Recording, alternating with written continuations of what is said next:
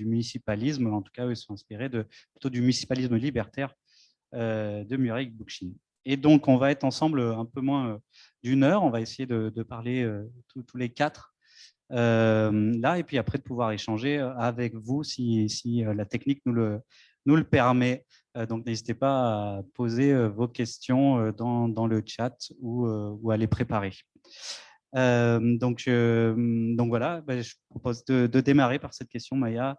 En quoi l'expérience municipaliste au nord-est syrien peut être une inspiration pour les municipalités et les organisations engagées dans le municipalisme ici et ailleurs.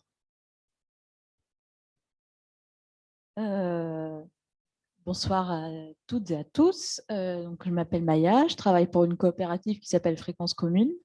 Qu'est-ce que c'est Fréquence Commune? C'est une coopérative qui est en soutien des communes en France qui s'inscrivent dans des démarches participatives, de démocratie directe, de partage du pouvoir au niveau local, par des accompagnements des élus, par de la mise en réseau de non seulement les municipalités, mais aussi des initiatives citoyennes, communales, des collectifs d'habitants qui font fonctionner, on en parlera, de la démocratie en dehors des institutions. Et on raconte ce qu'elles font sur notre blog par des articles. Et voilà, quand on va sur le terrain, on raconte systématiquement qui sont ces communes, quel est leur profil, qu'est-ce qu'elles font. Donc, qu'est-ce que le municipalisme? Bon, il y a littéralement eu des thèses écrites dessus, donc je ne vais peut-être pas faire quelque chose de très exhaustif, mais la définition la plus simplissime, ce serait un mouvement d'organisation politique à l'échelle municipale. Je vais reprendre 4 caractéristiques que reprend Elisabeth Dow dans son guide du municipalisme, enfin dans son introduction au guide du municipalisme. Premièrement, la construction d'une organisation politique singulière qui reflète la diversité du paysage politique local et qui répond aux problématiques et circonstances locales. Donc, on est sur de la réponse sur du sur-mesure. On n'est pas sur du programme d'un parti appliqué nationalement et décliné localement. Deuxièmement, par des processus de décision ouverts et participatifs, notamment via ce qu'on appelle des méthodes d'intelligence collective. Ça peut être en France, qui a été beaucoup mobilisé, c'est l'élection sans candidat, la gestion par consentement. Voilà, en France, dans le néo-municipalisme français actuel, c'est quelque chose qui est assez défini et assez clair, mais par exemple, il y a d'autres pays où c'est pas aussi défini, mais enfin, on a quand même des modes de décision assez horizontaux. Troisièmement, par une structure organisationnelle relativement horizontale, qui guide le travail des élus. Donc, les élus sont au service d'un programme qui a été défini avec les habitants pendant la campagne. Et voilà, la place d'un élu, c'est d'être garant de ce qui a été défini avec les habitants. Quatrièmement, c'est le principe un pied dedans, 1000 pieds dehors.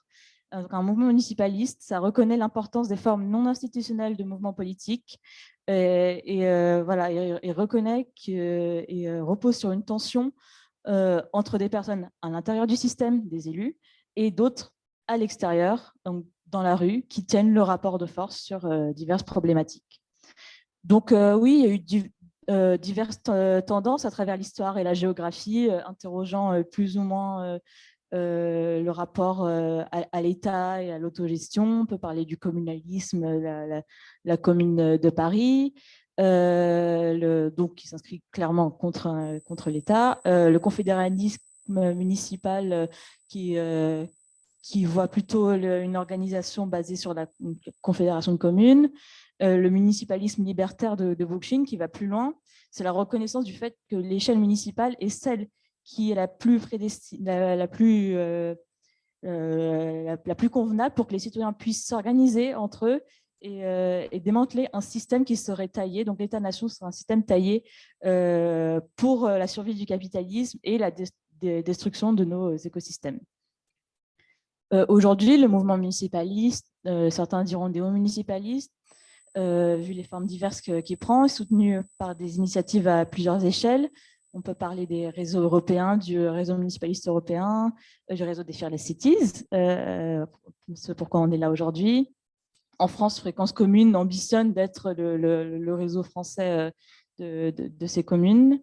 Cependant, il serait faux de dire que le municipalisme, justement de par l'expérience de ces réseaux, il serait faux de dire que le municipalisme, en fait, ce serait du renfermement sur soi, sur une échelle plus communautariste, si je peux m'exprimer ainsi.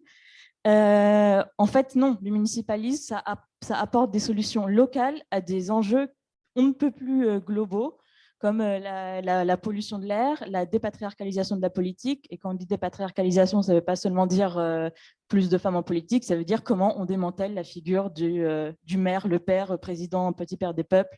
On parle de ça aussi. Ça, je vous demande, vous pouvez vous référer au MOOC sur la féminisation de la politique le réseau municipaliste européen. Donc voilà, la relocalisation, la remunicipalisation des services publics, c'est aussi quelque chose de central. Ça peut être aussi l'accueil des exilés ou alors les inégalités sociales plus largement, qui peuvent être des thématiques que le municipalisme reprend.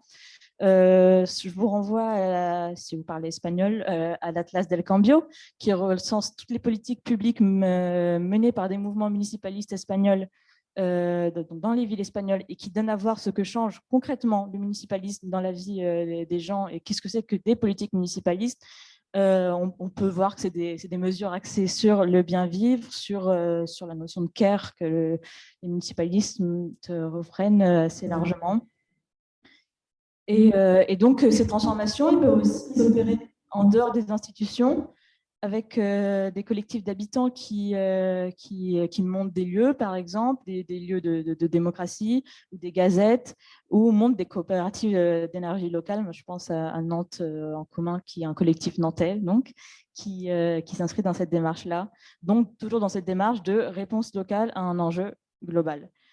Le point commun entre toutes ces démarches actuelles, c'est en fait d'imaginer plus profondément un changement de culture politique, en partie désinstitutionnalisé, plus ou moins selon les courants, donc dépatriarcalisé, c'est ce que je disais précédemment, et puis ces élus qui sont davantage garants d'un projet politique concerté en amont avec tout un collectif, plus qu'être directement acteur.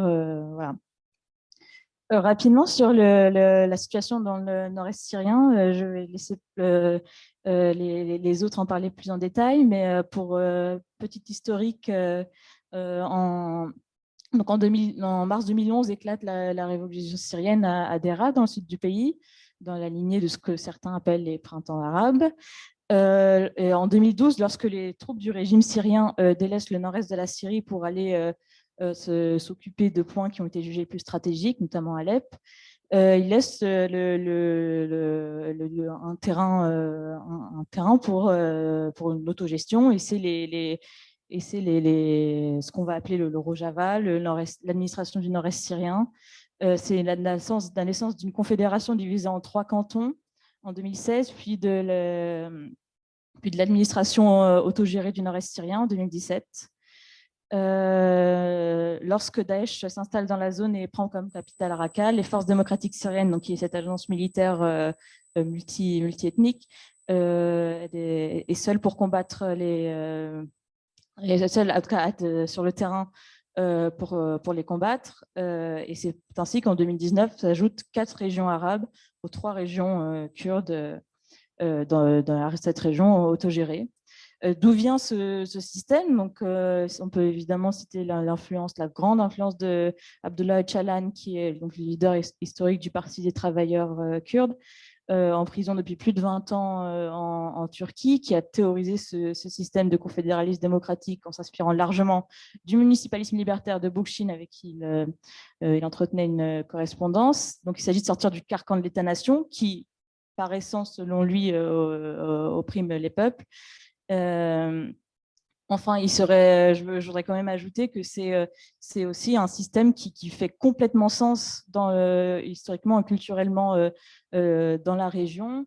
C'est un système qui a été pensé aussi pour répondre vite à des mesures d'urgence, des mesures humanitaires, des mesures sanitaires, sociales et écologiques, notamment sur la gestion de l'eau. Donc aujourd'hui, concrètement, comment ça se met en place? C'est une gouvernance à plusieurs échelles, une commune qui en fait est aussi un tiers-lieu physique qui regroupe 1000, qui en fait gère les affaires de 1000 habitants. Enfin, les habitants gèrent eux-mêmes leurs affaires. Voilà, dans ces petites entités, ces communes qui sont réunies en assemblée de communes, puis en municipalité plus largement. Donc voilà, je vais peut-être laisser les autres développer, mais c'est quelque chose de plus basé sur l'autogestion et sur essayer de renvoyer le moins possible les thématiques aux échelles supérieures. Et donc voilà, ça s'inscrit clairement aussi dans cette volonté de changement de culture démocratique. Comme vous le savez, la Syrie, la culture démocratique, ça fait pas beaucoup. Ça fait deux, quoi, et ça fait pas grand-chose. Et donc, il s'agit aussi de faire d'instaurer non, pas être dans une position comme ça verticale, mais de propager une culture démocratique fondée sur le multiculturalisme et sur l'autogestion qui serait l'échelle la plus gérable pour gérer tel type de région. Voilà. Merci beaucoup, Maya, pour cet éclairage. On y reviendra. Je vais donner la parole à Zoé Loriot-Chevalier, qui est donc maire adjointe à la ville de Poitiers, lui demander de se représenter, puis aussi un peu de nous expliquer du point de vue de Poitiers, le lien avec le municipalisme et ensuite avec le nord-est de la Syrie et votre intérêt pour le sujet. Merci. Bonjour à toutes et à tous. Donc, Zoé Laurier-Chevalier, je ne suis pas maire adjointe, mais conseillère municipale. Je suis déléguée en charge de la coopération, de la coopération internationale et européenne. Et donc, effectivement, j'ai été élue il y a maintenant un tout petit peu plus d'un an sur une liste qui s'appelle, avec une liste qui s'appelle Poitiers Collectif. Et d'ailleurs, j'en profite pour le dire ici, mais l'association Poitiers Collectif a fait son AG de lancement mercredi. Donc, c'est bien la preuve, c'est un pied dedans et 1000 à l'extérieur, et c'est tout le projet qu'on porte. Et Poitiers Collectif est né de cette volonté de citoyens, de citoyennes, avec une carte dans un parti politique ou non, de reprendre la main, avec une prise de conscience de se dire finalement aujourd'hui, les personnes qui nous représentent, elles ne nous représentent pas vraiment. En tout cas, elles ne nous donnent pas le sentiment de nous représenter. Et donc, voilà, on veut reprendre la main, on veut agir. C'était un pari un peu fou à 2 ans des élections municipales. Voilà, une petite dizaine de personnes qui se sont rassemblées. Et puis, durant ces 2 années, il y a eu un travail de fond d'abord. On a pour coutume de dire à Poitiers que pour nous, c'est le projet avant les têtes et les têtes avant la tête.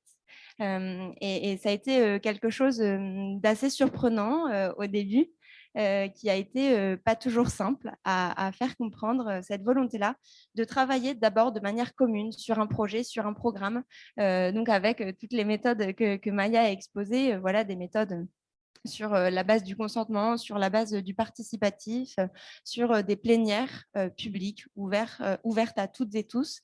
Toutes celles et tous ceux qui voulaient venir participer le pouvaient et pouvaient voilà, participer à l'élaboration de ce projet, de ce programme.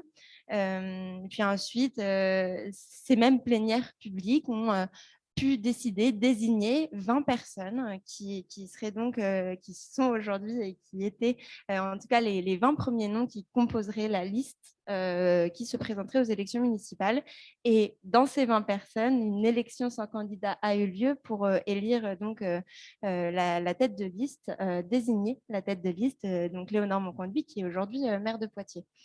Donc, il y a eu ce travail-là, d'abord de fond, mais aussi de forme. Et puis, assez rapidement, et par l'apport des citoyens et des citoyennes, on s'est rendu compte du rapprochement, du rapport qu'on pouvait faire entre ce qu'on était en train de construire à Poitiers, ce qui était en train de se construire, ce mouvement-là, et puis les autres mouvements municipalistes. Et donc, rapidement, on a eu ce besoin, on a ressenti ce besoin d'aller chercher des expériences qui se passaient ailleurs parce que c'est effectivement le municipalisme, ne pas se refermer, mais bien essayer de mettre en œuvre des actions concrètes, de mettre en œuvre les choses le plus rapidement possible. Et donc, de fait, aller chercher ce qui se passe ailleurs et ce qui s'est passé ailleurs, c'est aussi un moyen d'apprendre des erreurs des autres et de ne pas les reproduire. Il ne s'agit pas de dire qu'on ne fait pas d'erreurs, parce que c'est important aussi pour apprendre, mais par contre, c'est d'en faire le moins possible, en tout cas de s'appuyer le plus possible sur les autres. Et donc, en septembre 2019, on a organisé à Poitiers la rentrée des initiatives citoyennes, qui a été un moment assez fort, puisqu'il nous a permis, ce moment, de rencontrer d'autres initiatives citoyennes qui ont eu lieu en France, d'autres initiatives municipalistes, d'avoir des temps d'échange, des temps de partage sur tout ça. Alors, je regarde l'heure en même temps.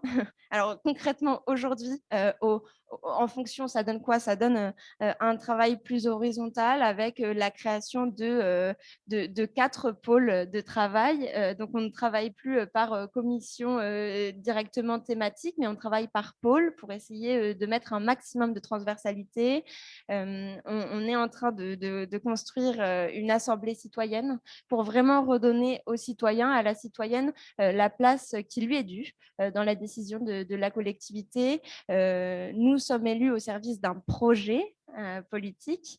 Voilà. Et pour en venir au fait du rapport avec le nord-est syrien, je crois que d'abord, ce qu'il est nécessaire de dire, c'est que ce qui se passe au nord-est de la Syrie, c'est la preuve d'une grande résilience et d'une grande adaptabilité.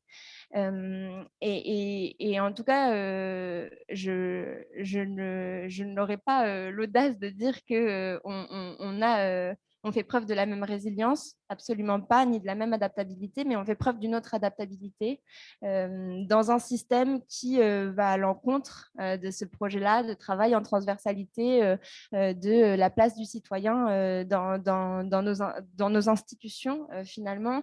Et donc, c'est tout ce travail qui va finalement contre ou en tout cas sur un autre courant que celui qui existe, que celui qu'on veut nous imposer et que celui qui est perçu ou en tout cas qui est désigné comme le seul. Et aujourd'hui, ce travail-là, au nord-est de la Syrie, à Poitiers et comme dans plein d'autres villes, et je crois qu'Antoine en parlera aussi ensuite, mais c'est aussi ce travail-là de dire on ouvre un autre courant, on travaille sur quelque chose de nouveau et non, on se refuse à dire que le seul moyen de faire de la politique, c'est la méthode qu'on nous a toujours imposée. Et puis, je crois que là où on se rejoint aussi beaucoup avec le nord-est syrien, c'est sur les thématiques qui sont portées, les thématiques déjà de renouvellement politique, puisque la moyenne d'âge au moment des élections sur la liste de Poitiers Collectif était de 39 ans, ce qui est très jeune pour une liste. Léonore Monconduit a été élu à tout juste 30 ans.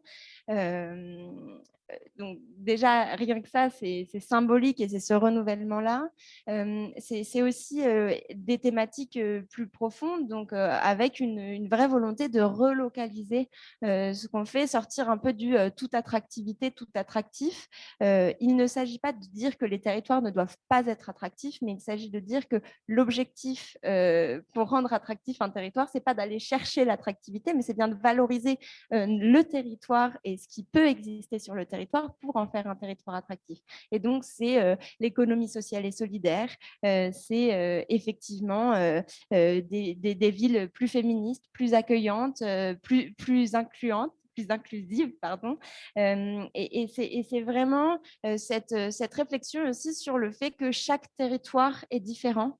Et que notre rôle politique, c'est à la fois de servir le projet qu'on a construit, mais c'est aussi réellement, concrètement, de répondre au territoire et aux défis que nous impose notre territoire. En Syrie, en tout cas dans le nord-est de la Syrie, il se retrouve dans une posture où il et elle se retrouvent dans une posture de devoir s'adapter à un territoire qui a été détruit, ravagé par la violence d'un conflit armé. Eh bien, nous, les enjeux ne sont pas les mêmes, pas de la même nature, mais les enjeux de nos territoires, de notre territoire est différent. Et je crois que c'est là où il y a un vrai point. Et en tout cas, je suis convaincue que c'est aussi en partageant, comme je le disais tout à l'heure, Poitiers Collectif l'a fait assez tôt dans sa démarche et on continue à le faire aujourd'hui. Et je crois que c'est essentiel pour ne pas tomber dans des écueils qui auraient pu être évités avec un petit peu d'écoute et de partage. Voilà.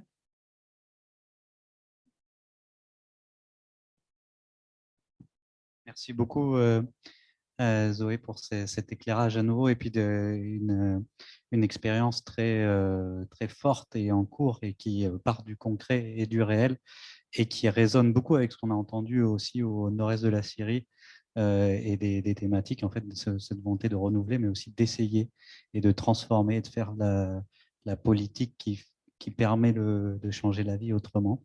Donc, merci encore, je crois, Zoé, que tu vas nous quitter, malheureusement, parce qu'il faut rentrer jusqu'à Poitiers. Mais en tout cas, merci beaucoup d'avoir été avec nous. Et je suis sûr que s'il y a des questions, on les prendra et puis on vous les fera passer. Et puis, il y a plein de choses. Du côté de Poitiers, il reste encore plusieurs années pour continuer à construire cette expérience municipaliste assez incroyable. Merci beaucoup, Zoé. Merci à toi. Et on va maintenant, je me tourne vers Antoine Bach, donc élu à la ville de Grenoble. J'en profite pour remercier chaleureusement la ville de Grenoble qui a eu qui a ainsi initié ce webinaire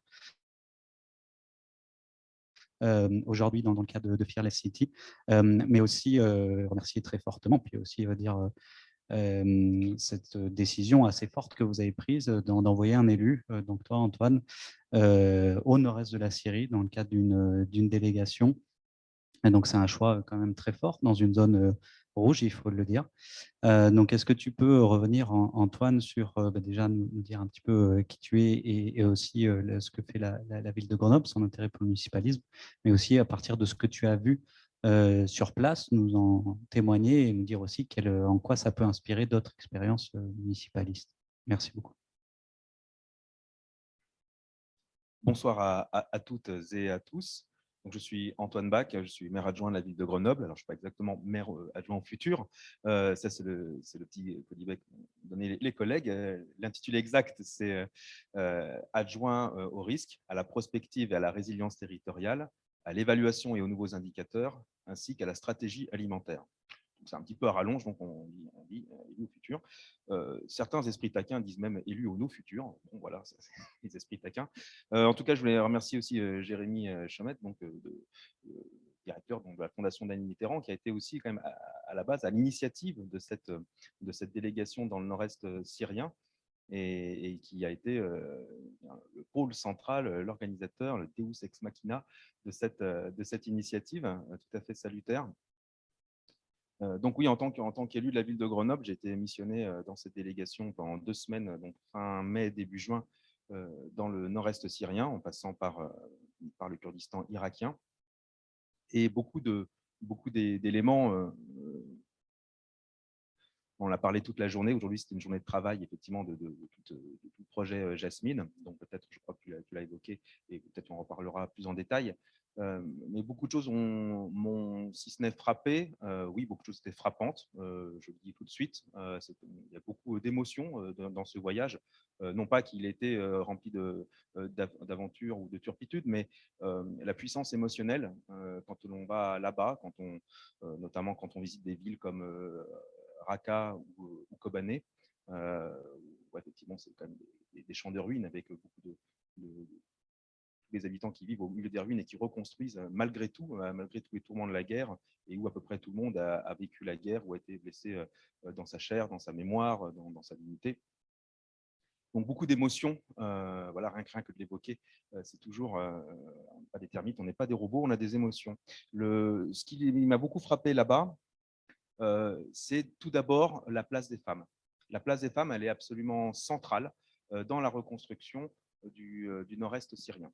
C'est d'autant plus frappant que quand on passe d'un bord du Tigre à l'autre, quand on passe du Kurdistan irakien au Kurdistan syrien, dans le Kurdistan irakien, on voit très peu de femmes dans l'espace public et on les voit encore moins. Elles sont totalement invisibles, hein, pratiquement 0% dans les délégations qu'on a rencontrées côté irakien. Et quand on passe au côté syrien, là, c'est un autre monde. C'est vraiment un autre monde sous plein d'aspects, mais sous l'aspect de la place des femmes, là, les femmes sont absolument omniprésentes, que ce soit dans l'espace public, mais aussi que ce soit dans toutes les délégations que nous avons rencontrées, où c'était à minima, à parité homme-femme, voire 100% féminin dans certains cas. Et c'est un élément qui n'est pas neutre, parce que la place des femmes là-bas est absolument centrale dans la reconstruction du pays, dans une zone qui n'est pas spécialement connue pour avoir pour laisser une place aux femmes, que ce soit dans les rôles décisionnels. Souvent, elles sont renvoyées à la sphère strictement domestique. Et donc, c'est extrêmement courageux. C'est une vraie révolution culturelle qui a lieu là-bas, qui est ancienne, en fait, qui a des racines culturelles qui viennent d'assez loin, mais qui peuvent provoquer aussi un certain choc des cultures. Et plus on descend vers le sud, plus on descend notamment vers Raqqa, dans des zones, Raqqa qui est à 90% arabe, et qui a été la capitale de l'État islamique pendant quelques années, qui a été le centre de toutes les horreurs et de cette barbarie. Donc voilà, c'est une vraie révolution culturelle qui a lieu là-bas et qui tient aussi, c'est le deuxième élément qui m'a beaucoup frappé, où une révolution culturelle qui s'appuie en même temps sur le compromis pluriethnique et multiculturel. J'explique.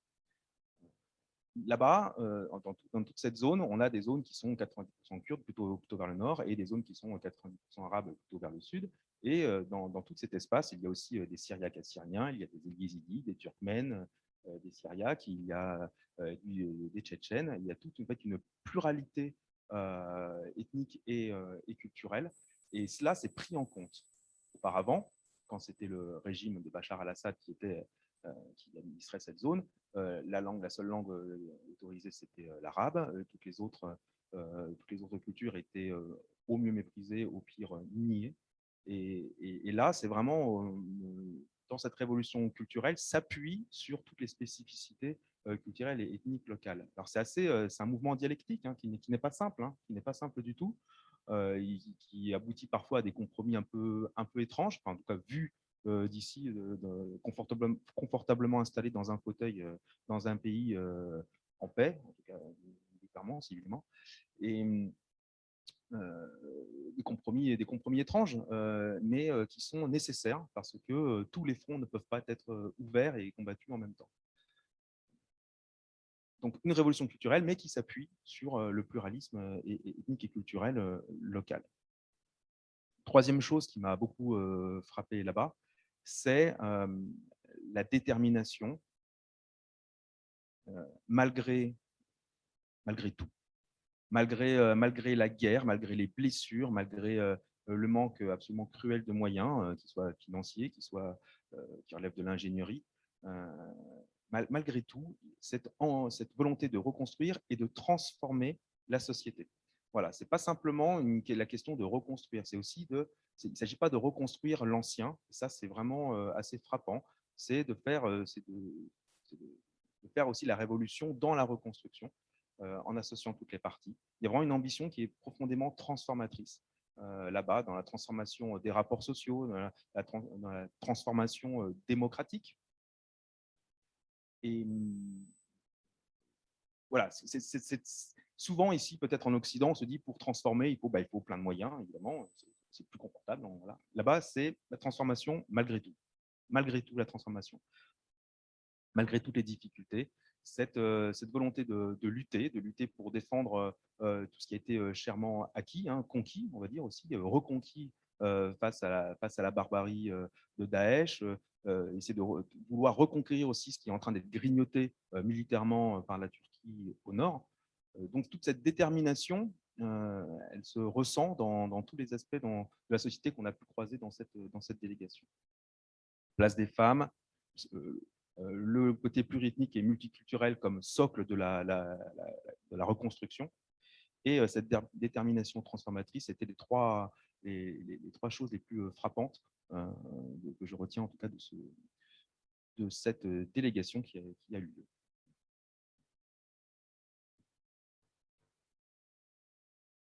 Merci beaucoup, Antoine.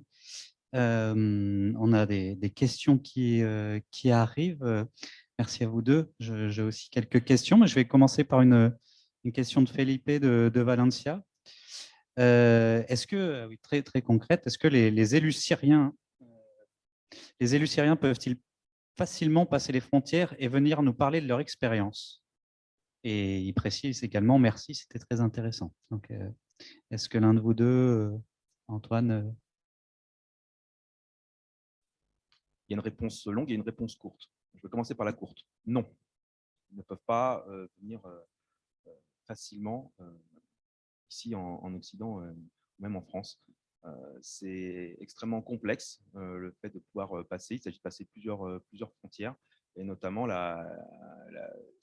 nous étions passés par l'Irak. Alors évidemment, je crois qu'on peut à peu près exclure la possibilité de passer par la Turquie et aussi la possibilité de passer par la zone qui est gérée par le régime, voilà, par Damas, par l'Ouest. Donc ça, c'est aussi tout à fait exclu.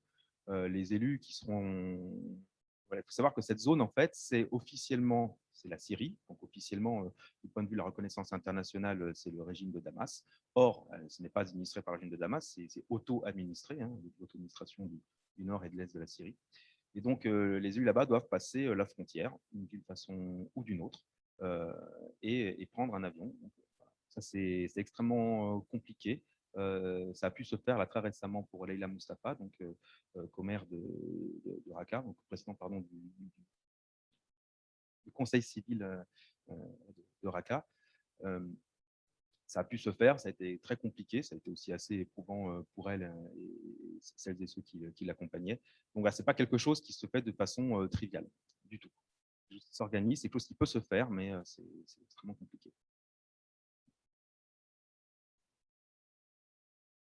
Beaucoup, Antoine. Donc, je vous invite à continuer à poser des questions. Je vois qu'il y en a qui arrivent. N'hésitez pas. En attendant, je voulais revenir vers Maya. Fréquence Commune, vous travaillez avec beaucoup de collectifs et de municipalités qui sont dans des expériences municipalistes. Est-ce qu'ils avaient connaissance de ce qui se passe au nord-est de la Syrie? Est-ce que c'est des choses qui les ont inspirés ou pas? Et qu'est-ce que ça peut donner dans le futur?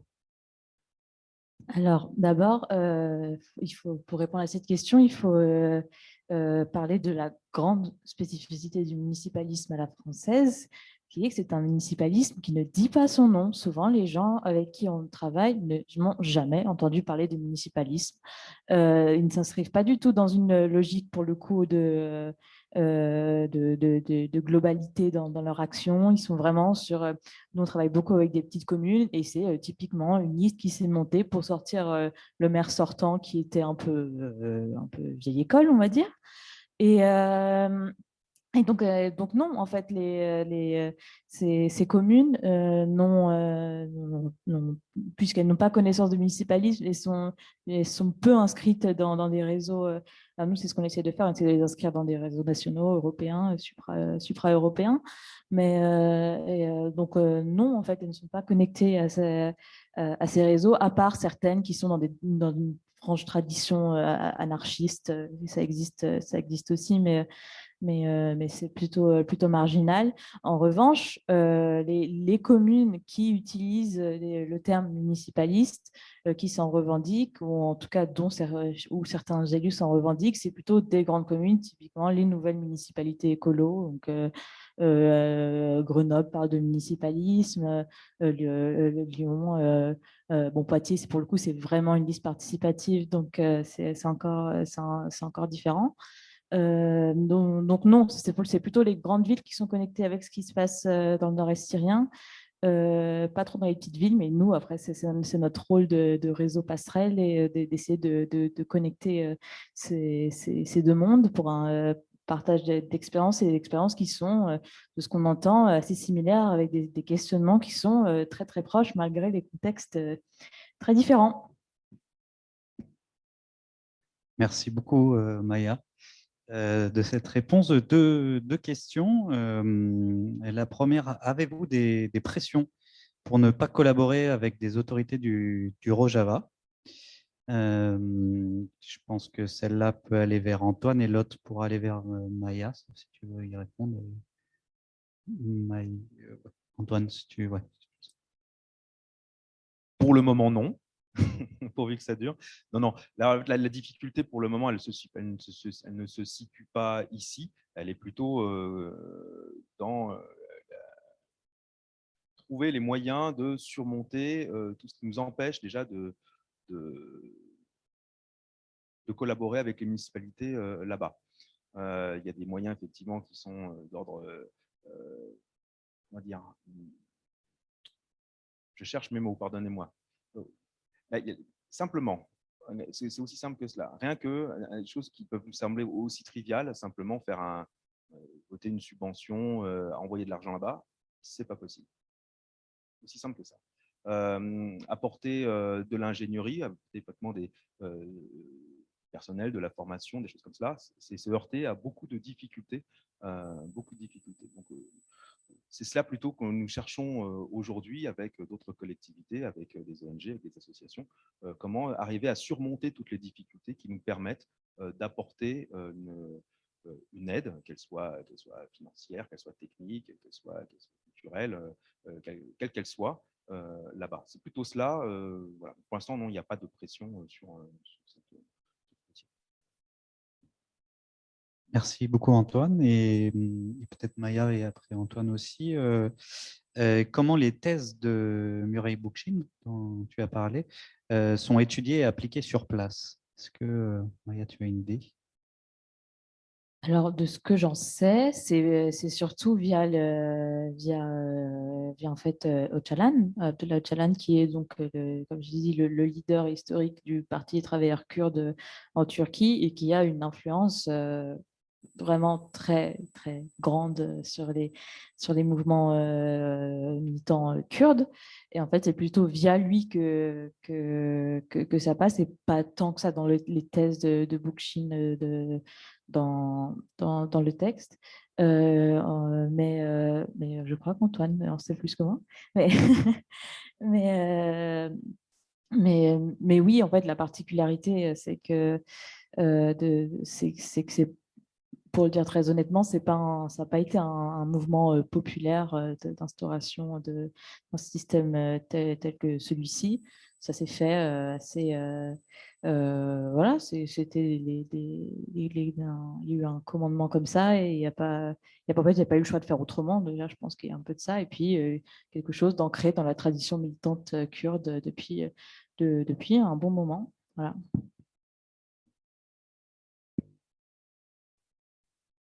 Maya l'a très bien dit tout à l'heure, le confédéralisme démocratique, donc, qui est la version qu'on pourrait sommairement résumer comme étant la version kurde du municipalisme libertaire, qui est la théorie politique de l'écologie sociale de Murray Bookchin, suite à leurs nombreux échanges, effectivement, entre Abdullah Öcalan et Murray Bookchin, avant que Murray Bookchin ne décède, hélas.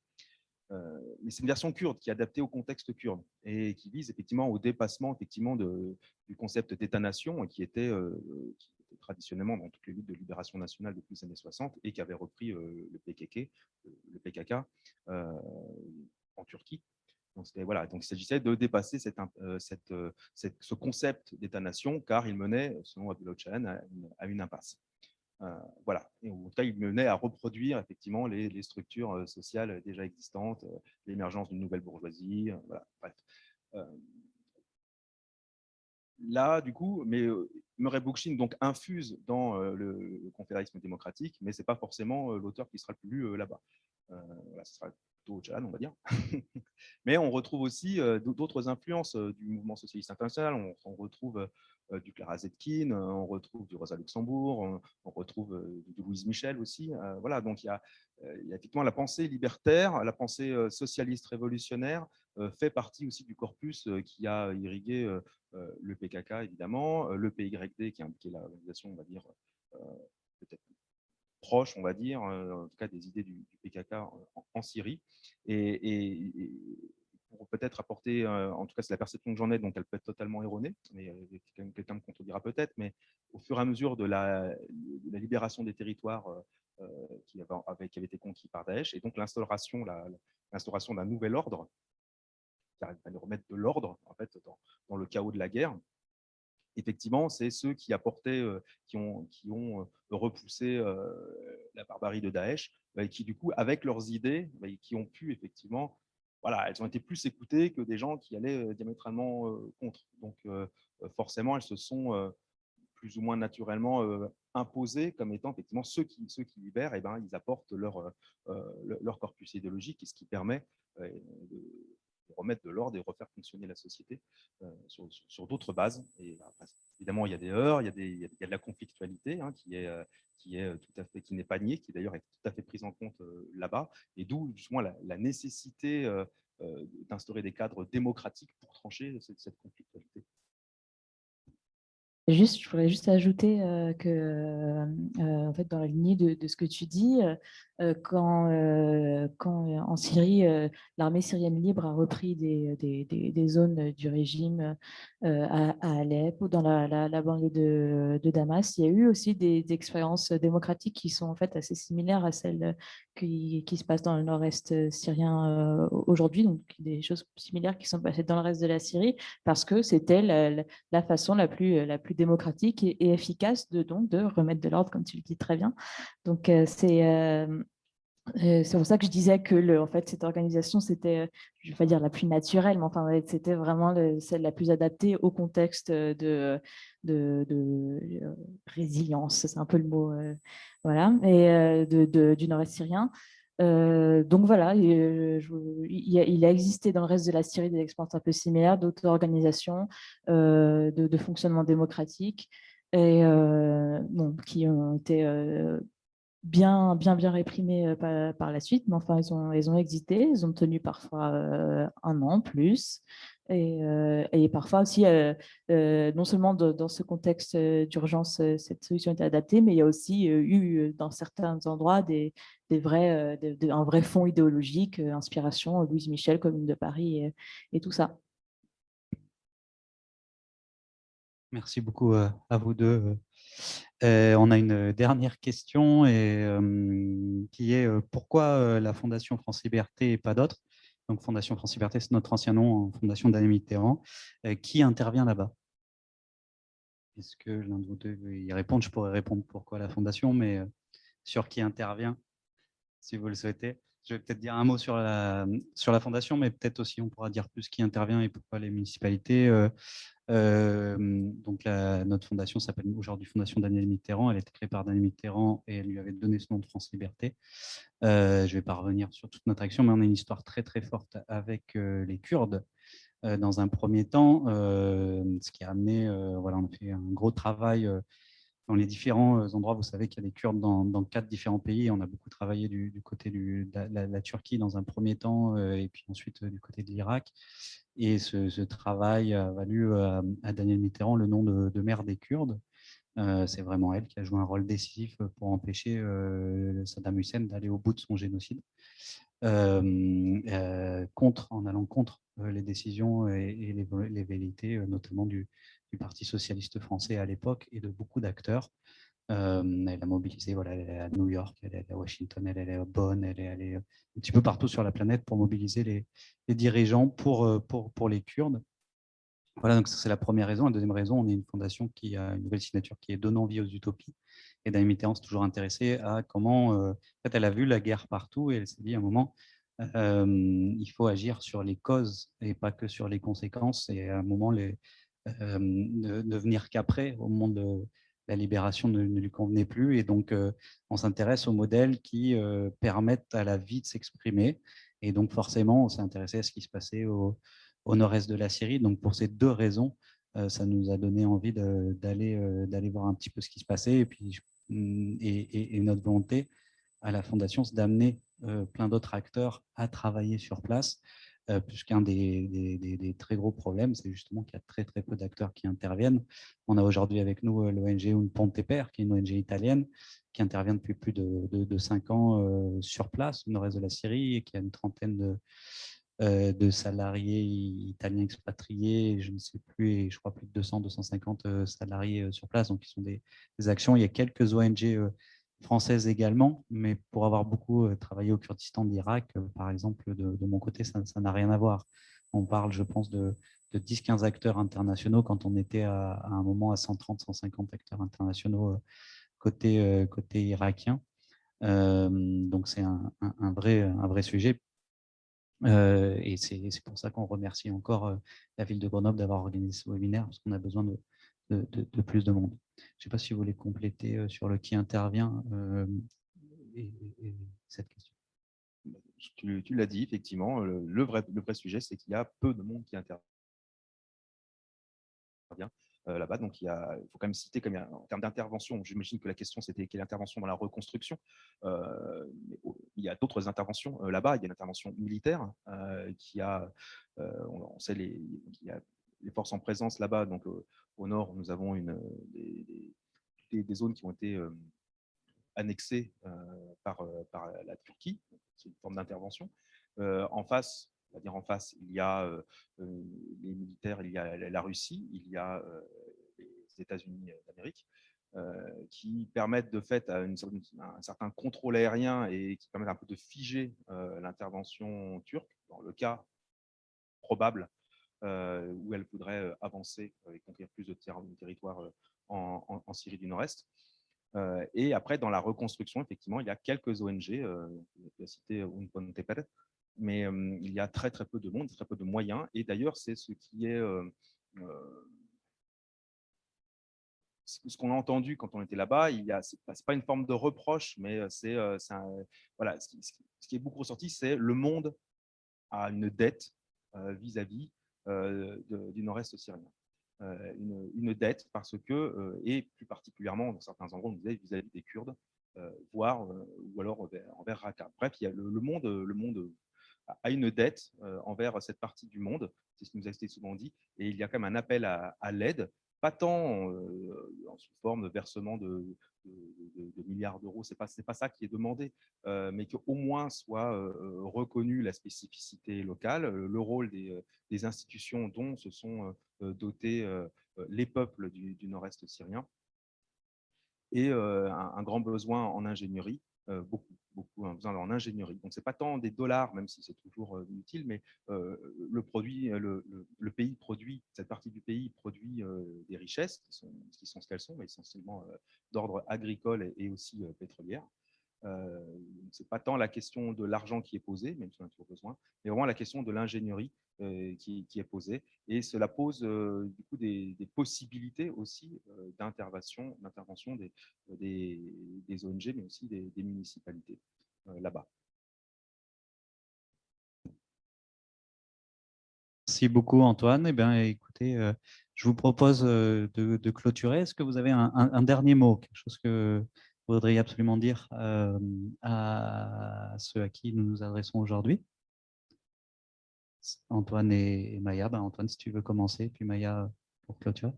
Moi, ce que je dirais, c'est que l'expérience, pas dans le sens scientifique de test, hein, dans le sens du vécu, là-bas dans le nord-est de la Syrie, assurément peut nous inspirer partout ailleurs dans le monde. Ce qui ne veut pas dire que ce soit des modèles qui soient transposables. Ils sont totalement, c'est un modèle qui d'ailleurs est en amélioration constante, hein, parce qu'ils ont leurs propres problèmes. Donc il y a des réformes qui sont en train d'être travaillées là-bas sur comment réformer l'auto-administration. C'est un vrai sujet, hein, par ailleurs. Donc, il n'y a pas de modèle idéal. De toute façon, en termes d'organisation, il n'y a pas de modèle idéal.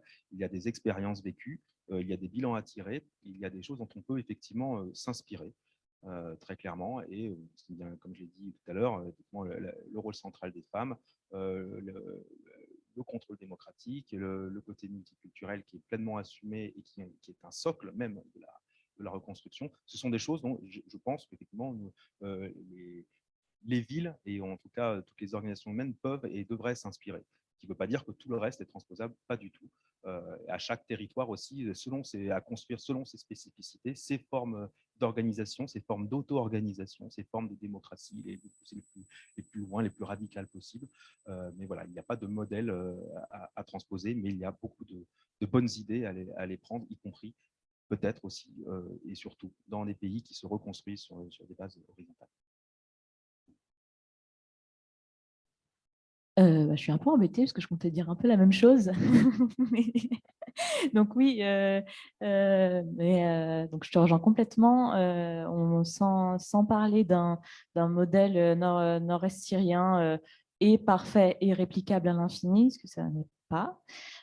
C'est en tout cas une histoire qui gagne à être connue et dont on gagnerait à s'inspirer un peu, notamment en Occident, où oui, on a cette petite tendance à se penser mère de toutes les démocraties, alors que bon, c'est pas bon, c'est discutable, on va dire. En tout cas, il y a d'autres modes d'organisation qui sortent de l'État-nation, du suffrage universel direct et paf, et en tout cas qui gagnent à être connus. En France, en ce moment, il y a des communes qui essaient de fonctionner comme ça, mais qui sont contraintes évidemment par cadres légaux qui sont assez lourds. Voilà, c'est le carcan légal.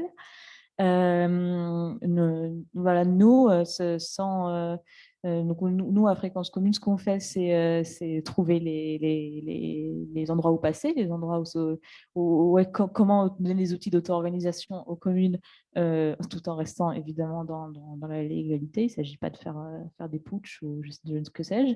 Mais voilà, en tout cas, on gagnerait, je pense, à s'inspirer de ce qui se fait ailleurs. Donc, on va parler du Rojava, on pourrait ouvrir sur les apatistes et sur encore tout un tas d'autres expériences démocratiques, qu'elles soient européennes ou extra-européennes. Voilà, et voilà, ce que je comptais dire aussi pour finir, c'est qu'il se passe vraiment un truc au niveau des communes françaises, au niveau du renouveau démocratique, au niveau de même pas vraiment faire de la démocratie, mais de la diplomatie, mais en tout cas créer des coopérations qui ne passent pas par une diplomatie étatique. Il se passe quelque chose au niveau de changement culturel de la politique, de cette sortie de l'État-nation qui dicterait tout. Voilà, il se passe quelque chose et voilà, on a hâte de voir quelle forme ça va prendre dans les années à venir. Merci beaucoup. On va terminer ce webinaire avec Laure. Vous dire que nous sommes engagés dans un projet sur le long terme en lien avec le nord-est de la Syrie, toutes et tous ici, et que voilà, n'hésitez pas à revenir vers nous si vous le souhaitez. Merci à Zoé qui nous a quittés, à Antoine et Maya. Merci également à la ville de Lyon pour nous avoir accueillis, et puis bien sûr un grand merci à Éric Recoura et la ville de Grenoble pour avoir organisé et initié ce webinaire. À très bientôt. Merci à vous de nous avoir suivis. Au revoir.